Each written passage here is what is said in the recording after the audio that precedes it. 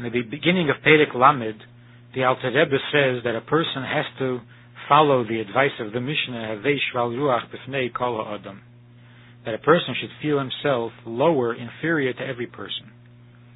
And the Rebbe begins to explain that the Cheshbon is based on Al Todin Es Chavercha Shetagia L'Mkeimei, that you can't judge a person until you've been in his place, which means that since the lowest of the low, before whom you're supposed to feel inferior, since his livelihood takes him out in the streets and he's exposed to all sorts of unholiness, and his Yetzer Hara is by nature an aggressive Yetzer Hara, passionate Yetzer Hara, therefore for him to not sin is a very difficult struggle.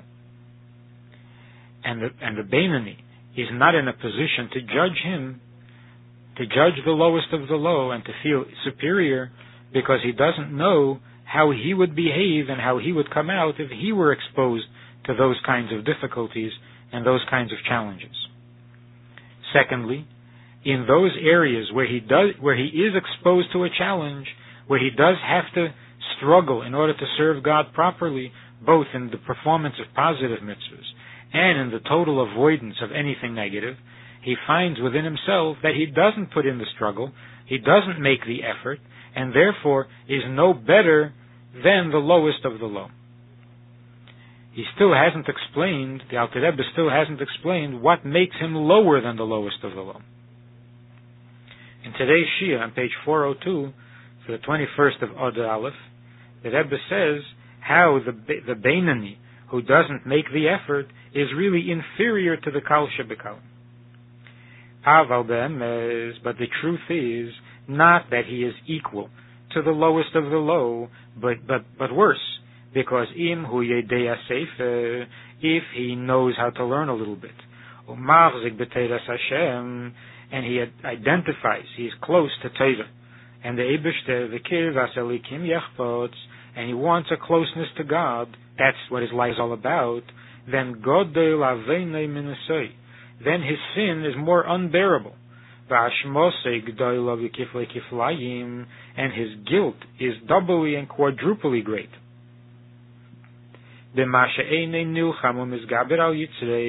Over the fact that he doesn't battle and overcome his Yetzer Hara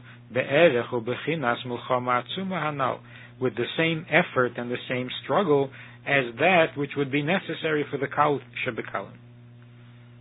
So his guilt and his sin is much greater, me ashmas kal shebekalim, than the guilt of the lowest of the low, me yeshvei kronis, the people who sit around in the streets, harachikim Hashem v'teirosei, who are by their very condition far from Torah and from God. Ve'ein ashmasam gedela kol kach, and therefore their guilt is not as great. B'masha einam keiv shem yitzram habeir ke'esh lahavam et mipachat Hashem, in that they don't overcome their Yetzer Hara, which is burning like a fire, like an inflamed fire, by recognizing they should overcome the Yetzer Hara, by recognizing that God is Mevin u'mabit al kol ma'aseihem, that God knows and sees all their actions, and therefore the fear of God should help them overcome their Yetzer Hara, even if it is an inflamed Yetzer Hara. But in not doing so, their sin is great, but their guilt is not as great ke'ashmas kol hakorev el Hashem vel terosei v'avidosei, as the guilt, the culpability of the one who is closer to God and closer to Torah and Avodah.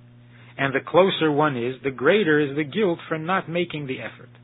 Because knowing what God wants and still not putting His will before your own is similar to the klipa that the Alter Rebbe described earlier in Perek Chavtes about the klipa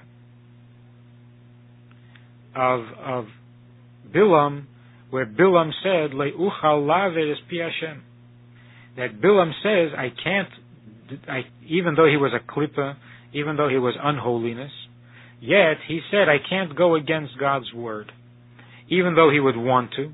So in terms of his will, he is very far from what God wants, But when it comes to the actual act, to the deed, he can't do, even though he wants to, and even though he regrets not being able to do it, but he can't do what God doesn't allow.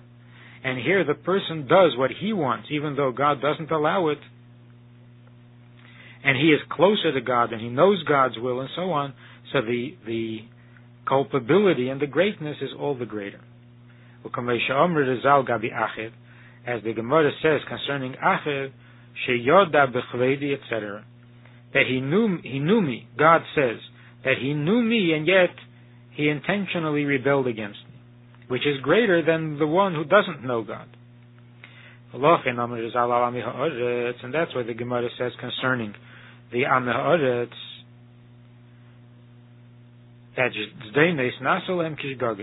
that their intentional sins are considered by God as unintentional sins because of their lack of knowledge. Whereas the person who is knowledgeable, who is closer to Torah and closer to God and so on, his sins can't be attributed to ignorance, and therefore are worse than the sins of the lowest of the low and the most ignorant.